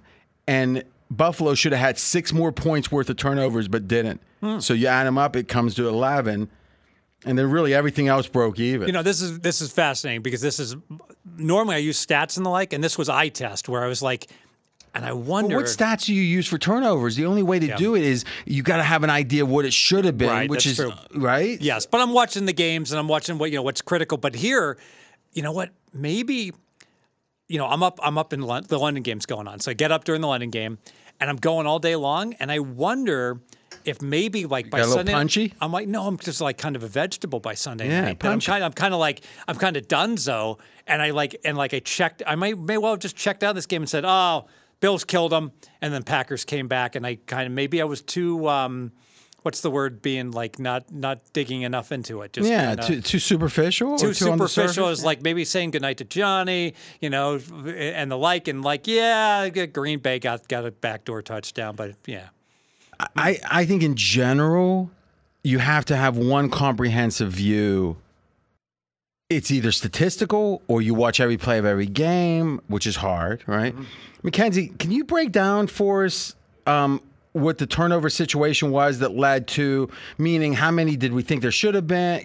Can you break that down? And if you need a minute or two, we can continue and then talk about it. Yeah, sure. I'll have that in a minute. Yeah, because this would be a good one, kind of like PFF does explain the grade sometimes. We'll kind of explain our numbers behind the scenes here. Okay, so Aaron Rodgers, it seemed like the big takeaway was that, oh, look, Green Bay could run the ball very effectively. Maybe they should be running the ball more. And they ran the game all night long. So do you feel like that was a sea change and we can expect that to continue? I don't know, because Buffalo normally stops the run, but it seemed like they were up 3 scores, and they said, if you want to run the whole second half, fine, knock yourself out. And that's what Green Bay did, and they never got back into the game, but they made it look respectable. So garbage time is something we've been playing with. I think by next week we'll have some good stuff on it. But here's an example where if you look at success rate, that's a yes-no on every play, that during the entire we broke it up into when it counts versus when it's garbage time, right? During garbage time, Buffalo's success rate was 41%, which is way below average. During the non-garbage time, it was almost 70%. So I tell you this, us trying to identify objectively, because we have the NFL's projection on chance to win. And what we've been doing with the garbage time just in the last week or so is saying, okay, if it's 99% or above, we don't count it at all. If it's 98% to 99, we count it 25%. If it's 97%, we count it 50. And if it's 96%, we count it 75. And then 195 and below. So we're only clipping off the extremes. And Which makes sense. And You we're got a doing it chance. graduated. Yep. And this change, what was Buffalo's success rate all plays mixed? 56%. All right, so 56%, that's pretty good. But in truth, when you have 69 and 41, that's a different story. And that's what I saw. That they spent. But that was their success rate on offense, right, Mackenzie? Yes. All right, so turnover luck factors in this, break it down. So the Bills should have had a lot more turnovers than they did. They had 3 turnover-worthy plays and 1 fumble. They only had 2 turnovers, and they were modest turnovers, only lost 8 points. Okay, and you're saying that the turnover-worthy play conversion rate is what to turnover-worthy play to turnover? It's about 60%. You should get a pick every time you throw a turn-worthy play. All right, so you're saying 1.8 should have came just from the interceptions, and there was only 2, so now the fumble, which is half of a turnover typically, right? Because it's going to be recovered about half the time. Right. All right, and then what you're saying is the EPA on those plays was what it was, and it was less than it typically would be. Yeah, about 4 points a turnover. Usually it's about 5 points a turnover. So you add it up, they got lucky. Now, the turnovers 2-1, and I was like, oh, the Bills were -1 in turnovers, but I completely accept what you're saying, that I didn't quantify the value of these potential turnovers. which I think is a whole area that's really unmined by most people, is if it's 3rd and 10 and you throw a 40-yard pass and it gets intercepted, how bad is it? Yeah. But Trevor Lawrence, the savior, on the one, how valuable is that one? Mm-hmm. So Bills are the best team. I looked at their net margin. So I think I'm going by memory here. I did it earlier today. It was like 15 points they're winning by now per game on average. And there's been, in 33 years, there's been about 16, 17 teams like that. So this is a once in every 2-year quality team. Does that feel right to you? Yes. I've got them rated 10 points better than average team. And frankly, usually teams only get rated that high at the very end of years, not mid-year. So you're saying you got the Bills better than a once every 2-year team? I do. Now, what do you think? What's the disconnect? I mean, what is it about the Bills that makes them better than what their net margin is? Because it feels like they've really stretched some leads. I guess maybe all the injuries on net defense. margin's better than how I have them rated, obviously, because it's unrealistic that any team's 15 points better than an average team. Yeah, well, we don't know if they play. I mean, that matters what kind of schedule they've played too, right? Yeah, but 15 would still be even if you played the dregs of the league. But what we're saying is there's like 16 or 17 teams. So it was your point you made last week was performance is always going to have more extremes than actual ratings. Yeah, Yes. Which is kind of what Football Outsider says, except you're the one always saying every one win is between 7 and 9. You know how you? Yeah, they project every team to win 6 to 10 games. Yeah, exactly, which is kind of correct, right? Directionally, they should project every team to win between 5 and 12. They just take it to the too much, in my opinion, to too much of an extreme. They're directionally right.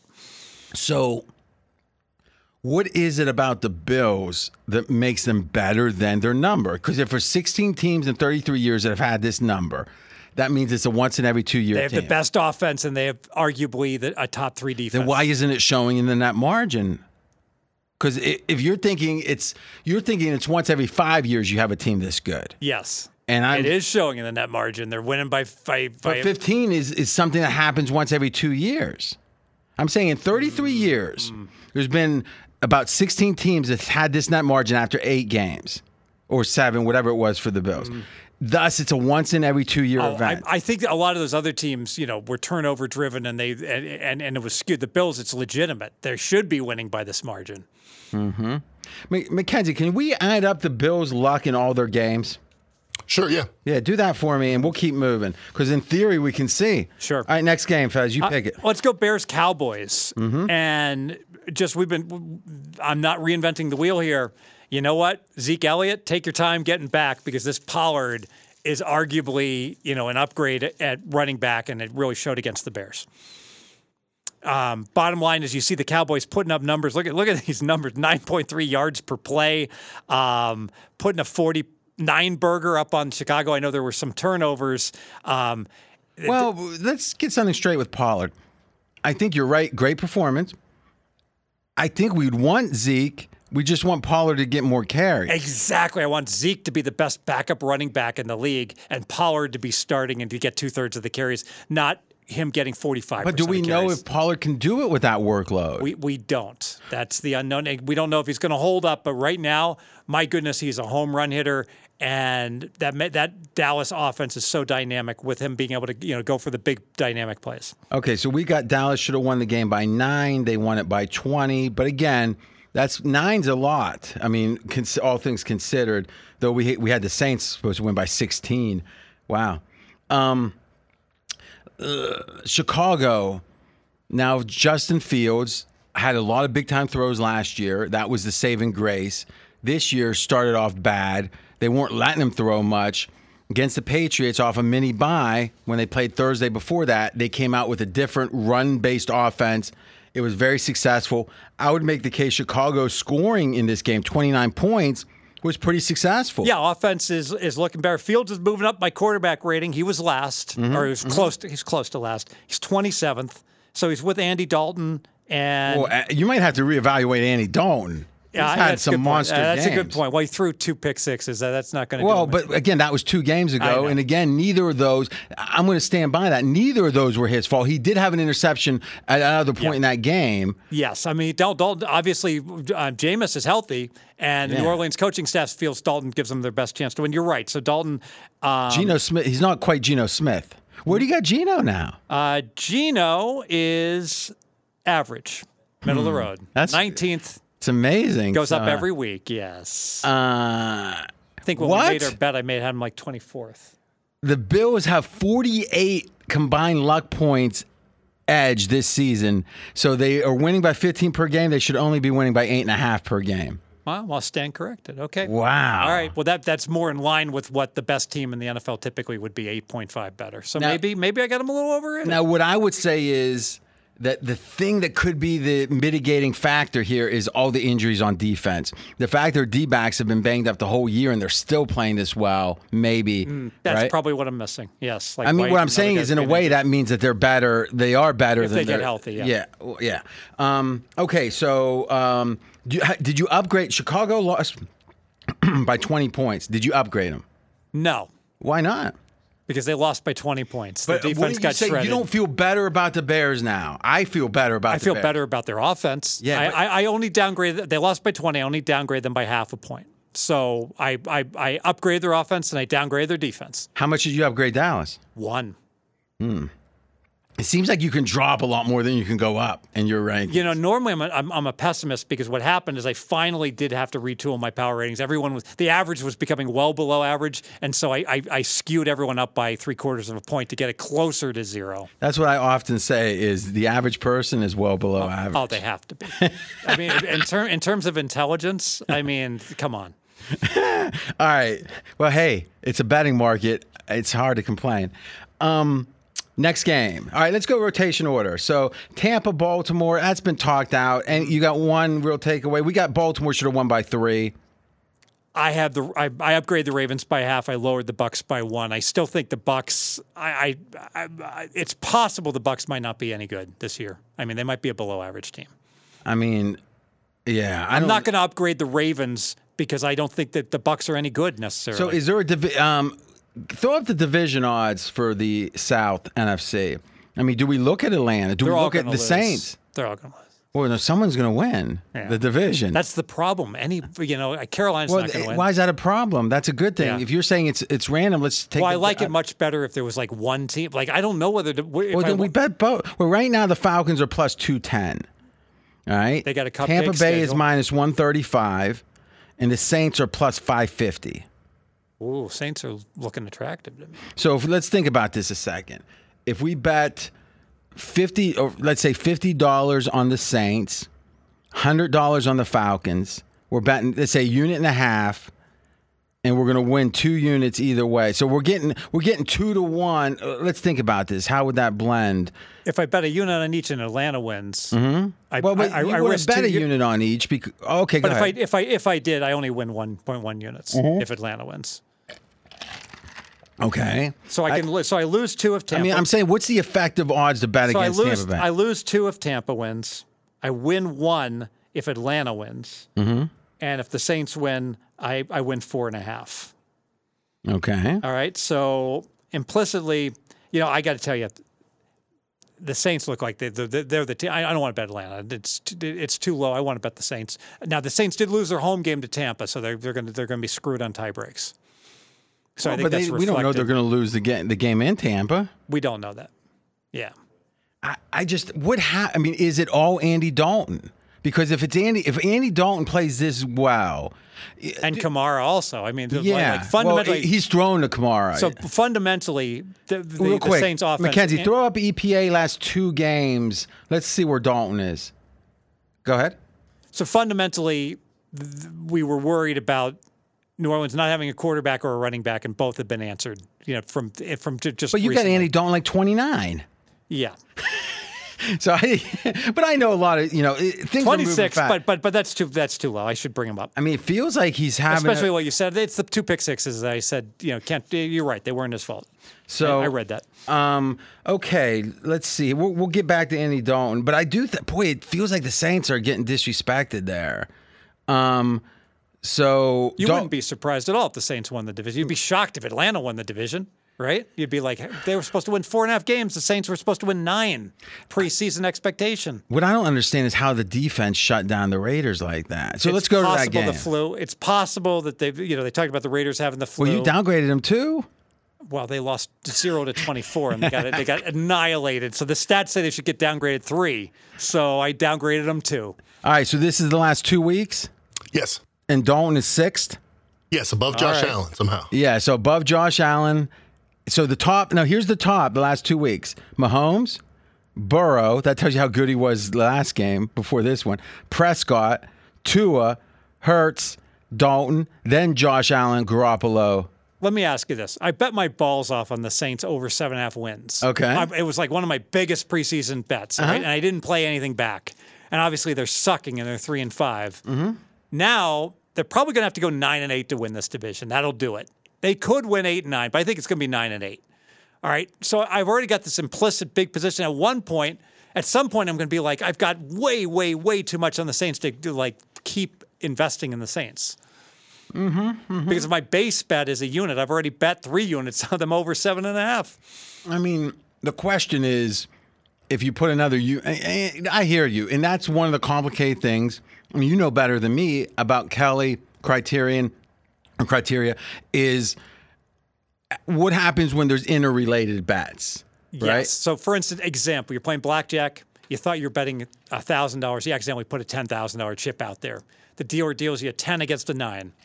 Double down is correct. You're like, I already got 10,000 on this. I can't. A common problem. I can't afford to. I can't double down this hand, even though it's the right play, because it's the wrong play from a Kelly criterion to make such another $10,000 wager. Who said that Fez wasn't accessible to the masses?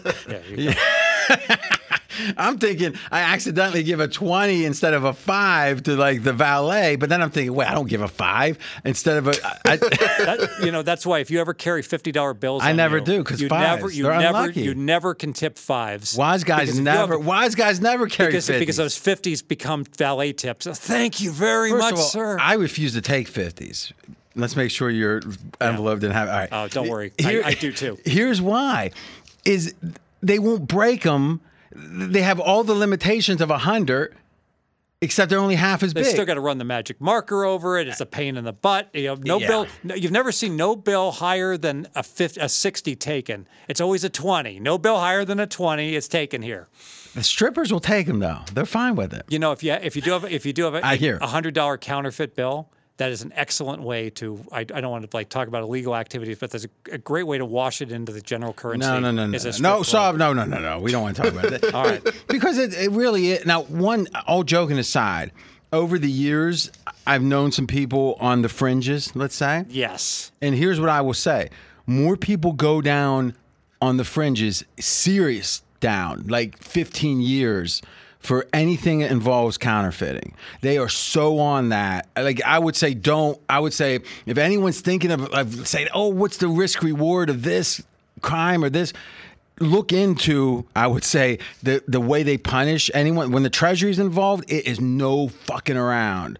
So what you're saying is I'm betting 4,400 to win 4,000 Sunday 10 minutes before kickoff to stop putting the counterfeit bills that I've gotten from people into my pile to just wash it back into the general currency. Well, I tell you this, I certainly wouldn't do it after saying that you're doing it, because the theory is there could be some I didn't know. No, this is Vito, my friend Vito. Yeah, but all joking aside, and I'm not. Listen, anyone that listens to this pod knows I'm not a nervous Nancy saying, well, don't do this, don't do it. Don't do it. I'm telling you. And then what they do to these people is they put them back out for a couple years and have them ratting on every. I mean, it is like, and I'm talking about little credit card things.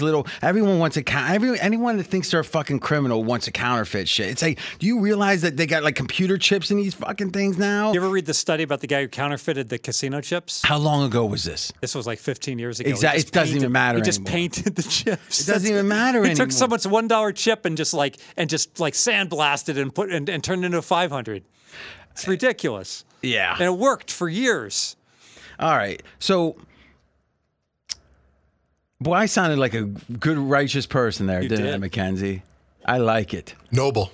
Yeah, I think so. I don't want my audience it's like, why is your audience down? Well, they're all going to jail for counterfeiting because of Fez. No, I'm not going to let that happen. All right, next game. What do we got? Let me talk Steelers-Eagles, because one theme I saw was, these teams that got blasted, even the Bears, as bad as they got beat, they covered the fourth quarter, catching a couple points. Not the Steelers. The Eagles did not let up. I guess this goes back to your trend. This team, you were eager to invest in a undefeated team off of the bye, and the Eagles just crunched them for all four quarters. Well, there's certain situations, but yeah. Motivated favorite. Here's what I would say. If you look at the success rate, we were talking about, and this is drive success rate, 83.3%. That is very high. The projection should have been based on that 36-18, the final. What I find interesting is if you look at the game in the second half, it was pretty much the entire half Pittsburgh had about a 3% chance. In fact, with 6 minutes left in the second quarter, Pittsburgh was at 3% and never got above 3%. So it's one of those games, Mackenzie, if you're looking at just the number of offensive plays, how many did Pittsburgh have that met the criteria of being weighted fully? You got that? So you're saying this game was over midway through the second quarter, basically? Yeah, I mean, at least, well, if you consider, so I got the numbers here. Is Philadelphia had offensive plays, they had a total of 53. 20 of them were in garbage time. So Pittsburgh had 28 offensive plays in garbage time out of 70. Pittsburgh ran 70 plays. Philly only ran 53. Think about that Philly on was offense. Scoring quickly. And what was funny, though, is Philly kept scoring and Pittsburgh kept scoring. So, I mean, in a way, Steelers are known for fighting back. I mean, Big Ben used to have those monster 500-yard games when they were losing. I don't know. I mean, let's just say this. You were right. Pittsburgh was worse than I thought. We argued this, maybe a month ago. But I'm going to have to then say, well, Jacksonville was a lot worse, just like I thought. Yeah, the Jacksonville division bet that I made after they beat the Chargers that's not aging. But their stats still look good. It's just they don't. What Lombardi thinks is going on with Peterson is, and this is fascinating, fourth downs now. Fourth and mid to go, so they call it 4 to 6 yards. 38% conversion rate this year on fourth down. Should be, 46? I think it was. I think the year that Peterson won, and it was 58. We talked about how the Peterson teams are getting ready, and he needs to be coaching a team like the Chargers, not a team like the Jaguars with a quarterback that doesn't watch football games. Yeah. Well, so what you're saying is Staley is the way he's doing it's the way to do it. Yes, he's got the right. You think? Theoretically, hasn't panned out. What theory are we talking? Well, you want a good offensive team, that's going to convert and be successful. Yeah, that means you maybe convert. You go for it a little bit more. You don't go for it every time. Yeah. All right. So next game, Dolphins Lions. Oh, real quick. I guess with Pittsburgh here, we're saying Philly. We got Philly only winning by 8. So they won by 22. That's interesting. I think they should have won by 16. And pregame has it at 5. Now how is that? That is interesting. I don't get that. But let's take a look. We say more first downs for Pittsburgh. Well, the stats say Philly should have won by 6, but the stats are kind of a dumb, not dumb, but not really nuanced metric. Mackenzie, break this down for us. So it looks like Philly got 18 points lucky. Well, first off, hold on a second. This is not one of those mistakes were made. Like, you did the analysis. So don't say it looks like. Say, as I open up my analysis. As I open up my book of analysis here, okay. I see that Philly got lucky by 18 points. All right, so break it down. 4 points on turnovers. They were unlucky. Yeah, they were slightly unlucky on turnovers, so they made up for that and more in the other categories. 10 points in the green zone. 13 points on late down accounts for the bulk of it. All right, 23 points in total. So here's the question. What is Philly on the season in green zone? What is Philly on the season in late down? Because what we may have to admit is, because what we're trying to do, Fez, is we're not trying to let the vagaries of 4 or 5 weeks of games tell us what the third down should be. I see. So the league average for Philly is doesn't make any sense because Philly's exceptional at third down. Yes, but here's what we do. We don't do the league average. What we do is we say it takes 11 games to really trust that year's numbers. That's a number that's kind of out there that people like that number. Okay, so now our thinking is, well, what are the things we could use to estimate late downs or green zone type plays? And we thought, okay, how does the team do across the whole field, right? Meaning, because there's a lot more plays outside the green zone. So that's one element. Another element is, how does the league do in general? Right. So a good offensive team, Kansas City should outperform the league by whatever it is, 15%, whatever. Yeah. So what we do is, we don't want to go back to last year because, let's be honest, last year often doesn't have so entering week 18, Philly is plus 18 in the green zone points, plus 13. Now that's actually much better than I thought. So you're saying Philly was 10 in the green zone. So you're saying they were only plus 8 before this? No, this is entering week 8, not including the Pittsburgh game. Okay. So still, though, we're saying that the entire year they were only up 18 points. And so what? That was 7 games? Yeah. So 2.5 points per game. Here it's 10, and then it's 13, and the other one's even less. That's 2 points a game, a little less. That actually encourages me when a team has, because you don't expect a team to start off so hot and stay hot, right? So in a weird way, Philly's going to be an outlier, and if our analysis is only off by 2 points a game with a team that stayed that hot, that is actually very encouraging, I think. Don't you think, Mackenzie? Definitely. Yeah. That's interesting. So let's think about it. Kansas City's been hot, right? You'd say in general. They do have 2 losses. But what I'm saying is their offense has been their hot. offenses, yeah. Can you look at the same thing, Mackenzie? Absolutely. Green zone and late down for Kansas City? How they've done net on the season? They are number 1 in late down, plus 33. They're number 1 in green zone, plus 33. Okay, so we're just but no. We're saying we're underestimating by that many points. Okay, so you know what we need to do? We need to create priors, I think, but only for extreme cases. Like, this is what I'm thinking of doing in special teams, right? Is there's only a handful of teams, Baltimore, New England, that tends to do well in special teams every year. Right. Is if you've got a coach that's been there for a while, and you got data that says they break the mold by, like, consistently doing something that the league tends to be even with, I think you got to have that as part of a prior. Sure.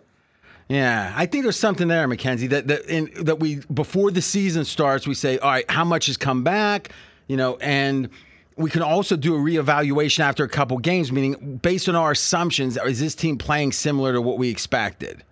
I like that. We talked about the Patriots getting really lucky, or arguably really lucky, on defense in the green zone. They're plus 26 points. But I bet if we do this year by year, we'll see that Belichick's teams often do better than expected in the green zone. Yeah. And even if we only count like half of what we would if we thought we knew for sure. Fez, I was thinking about this. We were talking about priors, but shouldn't we have an estimate? Like, you have a prior for every team. That's how you have your preseason ranking, right? Sure. Remember Malinsky, rest in peace, used to say, hey, on your power ranking, you need to have an A, B, C, or D. Confidence level. I think with our priors, we should do that. And we could wait. Yeah. When we're confident on the prior, we can weight it a lot higher. Like Kansas City. We know Kansas City's good. Well, see, this year I would have said. Oh no, because of what the offense was the number one wide receiver. Yeah. But if, let's say, entering last year, our assuredness that KC was going to have a good year was much higher than a normal prior. Yes. So why not do that and then hold on to it more or less based on our confidence? Right. Like, we know Buffalo's good. Even if Buffalo dropped a couple games, we were very confident Buffalo was good this year. But Miami, it could have been a wide range. Yeah, we don't know. Tua might have been horrible. Hill could have been over the hill, no pun intended. I mean, boy, I think when you have a Tua could be unable to get it to Hill. Or it could even be when you have a new coach, it can't be more than a C. That's right. That's right. When you have stability makes for greater confidence. What do you think about that? I think that makes a ton of sense. Even we talk about the NFL, but collegiately, the variance that we've seen from some teams. Well, the portal was making that. Oh, yes. I mean, you're seeing some teams that are absolutely, like Connecticut. It was a complete drag, and they're decent this year. There's like some teams have made tremendous. Syracuse was supposed to win 3.5 games. They're beating Clemson. Almost beating Clemson. All right, so the Raiders lay an egg. We had them 14 points of unlucky, and most of that was green zone. They lost 7, and late downs they lost 7. That was 14, and the other stuff evened out. There was the flu that went through, and Adams missed, I think, 2 practices, which you don't see that much because of the flu. And it was a no-show in the game, basically, but no stats. His performance, yeah. Yes. So what was your takeaway from the game? As completely one side. I know you're saying, hey, Saints should have only won by Well, we got Saints 10. winning by 16. Yeah. That's accurate. And losing by 16 in a game you're favored by 1 is not good. All right, but you're saying they're staying in Florida, they're taking, in theory, a stand, but does playing that bad make them wish they weren't in Florida right now? No, I think it's the opposite. It's kumbaya. They come together. I don't know. At some point, teams give up. I mean, they're not giving up. All right. Oh, so I see who you like already. All right. Let's see, Dolphins, Lions? Yeah, so that was one. A lot of interesting action. It fell 4. And we actually had Miami winning by 1 when you add up our different considerations. Yeah, so end game. I want to talk about one play in particular. There's 3 minutes to play. Detroit's trailing by 4. They had the lead a lot of the game, but they're trailing by 4. There's 3 minutes left, and they're like on the 30, driving. All right, so they're on the Miami 30. Yes. Really terrible play call, in my opinion, because the Belichicks of the world realize 4th and 2 in this spot. Ooh. Let's matriculate down the field. Let's pick up the first down.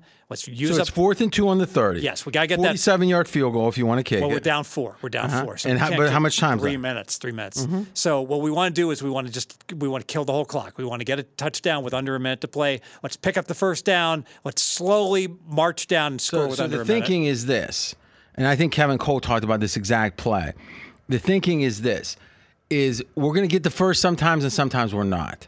But if we do get the first, what we ideally want to do is score very late into the clock, whereas they don't have time to have a comeback. Right. This is a shootout, really high-scoring game. The offenses have the advantage. We're only going to score a certain percentage of the time, but when we do score, we want to have that be for the win. Exactly. And so they do the opposite. They throw a low percentage pass to the end zone. Could have been completed. It was possible. But even if they complete it for a touchdown, even if that 1 in 4 chance hits, then Miami's down 3, and they got full 3 minutes to come back and beat you. And if you don't get it, you're in dire straits. Why not try to pick up the first down and run some clock? It's just a fundamental analytics mistake. So repeat what they did. They threw a 30-yard bomb to the end zone. All right, because the theory was even if they complete it, now you almost are assuring you're leaving time. Tons of time, yes. And plus, when it's a binary, you either get the first down or not. And here's the thing: if it's a 3-3 game, maybe you may probably kick the field goal. If it's a 7-3 game, maybe the bomb makes sense because you're not so scared of them coming back, and you think this is my one chance to maybe get a touchdown. Mm-hmm. But here you're moving up and down the field. Defense can't stop them at all. And if you get the first with short yardage, you should feel confident you're going to push it in. Exactly. Now, if it's early in the third quarter, absolutely you can run that play, but not there. You want to try to break the possessions 1-0 and have your drive decide the game. So we look at this pretty much as a toss-up. Is that how you saw the game? You think Miami batters got lucky? A complete toss-up. Mm-hmm. Miami won the stats but Miami should have won by 1 to 6 points. Well, the stats say 5 from our measure, but that's not the only thing. I mean, there's a lot of other factors. So I think just looking at the yardage, first downs, yards per play is a starting point. I think it's fair to say. Yeah, but I thought the final score was a good snapshot of the game. Now, I would say it's interesting. Like, there was only 3 plays on Miami on offense that there was only 3 plays that would be garbage time.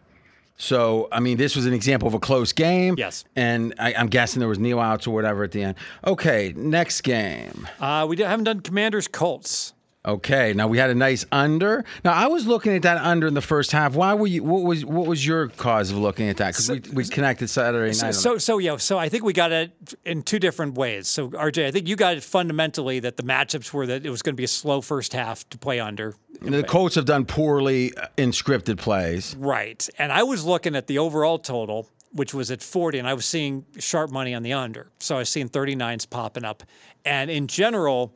It was lagging. The first half was lagging. So there's still some 20s out there. And all things being equal, pulling back the curtain a little bit with wise guys, when the first half total is 54, when the game total is 54, half of it, 27, is perfectly appropriate for the first half. The lower a big total. Okay. Big total, divide by 2. But a low total, you shouldn't divide by 2. You should divide by 2 and then lop off another half point. Now, why is that? I'm not really sure why. I think it's kind of like the grand salami type of thing, that if I have an idea.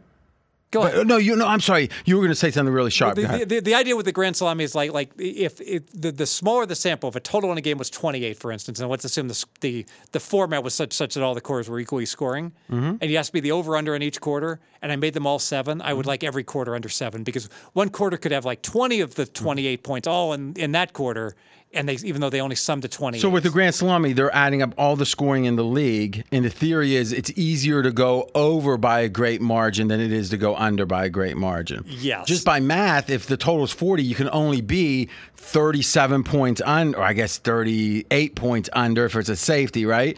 Yes. And you can go over by more than that. Yes. Just that itself. So what happens is that when if a total is 40 and the first half's 20, you get a lot of times where you just barely go under, where you see like a 14 or a 17 or a 19-point first half. I got something new for you to consider. Okay.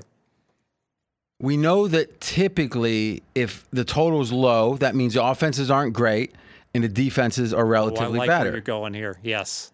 I think that what we know is at the end of the games, there's teams that will go for it on fourth because they're losing, and we've seen back in the 90s, there'd be a lot of games that were low scoring. Then at the end, it opened up because one team went ahead 14-10, and the other team had 3 minutes, and they scored. Super Bowl 101. You see this in the Super Bowl all the time when the teams are like, they get less conservative in the second half, and all hell breaks loose on games that are 3-0 midway through the second quarter. And I think that with higher scoring, the difference of that effect is modest enough that it doesn't affect it as much. Plus, because there is that countervening, you get teams trying to run out the clock. So maybe that evens out if the total reaches a certain point, because it means the offenses are effectively that good. And the offenses are being aggressive in the first half, whereas in low total games, the offenses are being passive. The difference between the normal part of the game and the end part of the game. So it does feel like when you're that deficient, that the advantages of the late game towards scoring mean more. Exactly. But I just invented that. Yes. Yes. Although I've heard it before. I think you may have heard it. No, I don't think you've invented it, but it's not well. I invented it if I didn't know. I mean, it's like when I invented the transistor radio. I didn't know someone else had done it. Or spring break. Well, that's why that's why you'll see, like in college and the NFL, you'll see like a first half total of 21, and the first quarter total will be 7.5. 7.5. Because it's so close to the vest. But the second quarter is usually high enough to get it to where. I mean, I guess. Yeah. Yeah. I don't know. I just hit me. It's kind of weird. I said you gave your reason. I gave mine. Mine was different than yours. You're saying shocker. We arrived on the same play, and and it was it really was an example of 7-3 for a while in the first half. Where if we had under 19.5, we might have been sweating for a little while. Under 20, you felt like the whole way, I'm either going to win, or if everything goes wrong, I'll push. You know what's funny? You said the same thing about the Philly first half, and it's like, I guess we're running pretty good with these derivatives. If the thought is, if we had a worse number, there'd be a chance we could lose. Yes. I mean, now what's interesting with the difference between the two, like I gave my clients the Philly -6.5 first half, but I did not give them the under 20. And the reason being is that there just wasn't enough bites to the apple, because by the time we got done betting the under 20, the 20s were gone. Well, I mean, listen, that's one thing we've talked about before, and it's worth talking about quickly here, is the commitment you made to me a long time ago was anything that that the general populace is able to bet at a fair number, at a good number, I'm giving it out. I'm not going to hold anything back, because there's no reason to hold it back. You get your bite, they get their bite, everyone's happy. But if it's something where there's only 3 or 4 people in the world that are going to be able to bet it before the number gets bad, it would be a disservice to give it out, because what would end up happening is people, most if not all, wouldn't get the right number, and they'd either be frustrated they couldn't bet it, or they'd bet it at a bad number. Exactly. I mean, it doesn't serve anyone. What we try to do is try to think these games through in a way that can help people come up with their own derivatives, especially as things change over the weekend. I mean, things change, injuries, line moves, we whatever. like the Bengals early in the week. By the end of the week, we were on Cleveland. You know, I mean, Chase being out changed everything. Well, for sure, that was an example. And the market we were only on Cleveland because of the contest and the 3.5. Yeah, well, the market didn't. I mean, Chase Market is so went to important. 3. The market, moved half a point. Well, on the 20 cents worth of move. Yeah, but really, it didn't go. It went back to 3.5 today. Yeah, I see that. Well, the public was all over the Bengals. Closing line value, baby. Yes. Antonio Meucci invented the telephone, and he got robbed. Everybody knows that. All right, what else we got? Anything? Got one more game. The Commies against the Colts. Washington gets the win. Oof, I think the Colts should have won the game, but the stats were pretty darn equal. I did not know whether I want to lower the Colts, but I don't know if I want to up Washington. I think I do want to, just because, boy, Washington's. I mean, they're playing. The energy with Heineke is just bad. And I love on the key play when he threw the ball down the field to McLaren. The key here is that this is a very poor decision most of the time. Throw up a 50-50 ball, but this was a really savvy quarterback that says there's 30 seconds left. We're running out of time. Tick, tick. Let me throw it to my best player and give him the chance to make the play to save the game. If you look at this drive success rate, it says Washington should have won 20-13. If you look at our numbers combined with Kevin Cole, combined with the stats, it comes out to Washington winning by 2. But that doesn't change that Washington had the ball with one drive left, and they were big underdogs. Big. So it was one of those things that it would have been a faulty final if the Colts won. Washington comes back late. What you got to watch here is Heineke, his ADOT, which is about how far you're throwing the ball, right, has been like bottom 10% for these 2 starts. He's only throwing the ball 5.6 yards, air yards per pass. That is as low as you can get.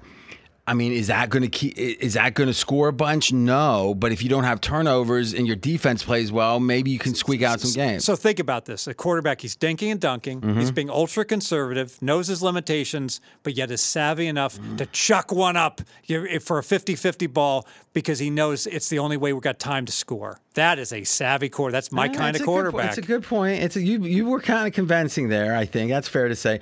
Now, here's the question with the Colts. Ellinger, is that how you say it? Yes.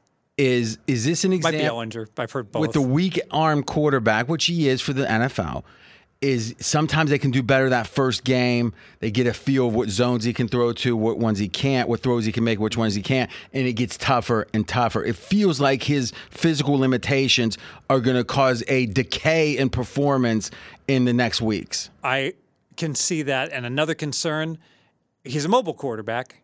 Ran 6 times. I think he got like 12 yards. So basically the defense is like, you know what? You're not going to beat me that way. We can shut that down. And the fact that he tried to do that and he was ineffective, not a good sign. Speaking of that, do you want to say anything about my Aaron Rodgers over rushing yards?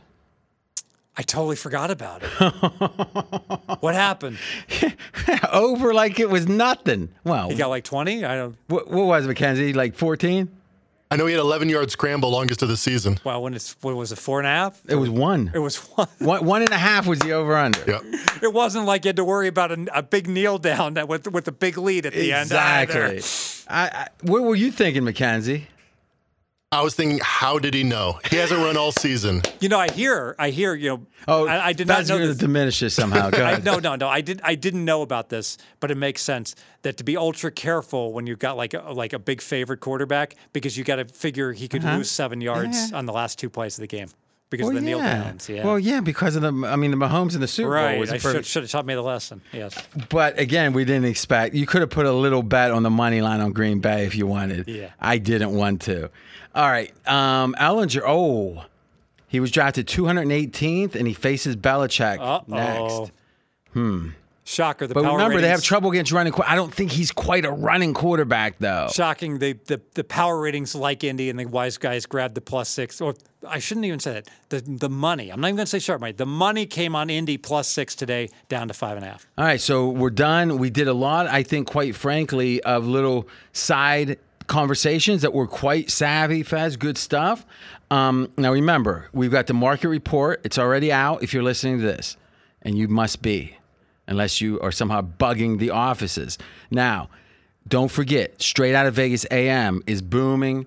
People love it. Fez is a big part of that show.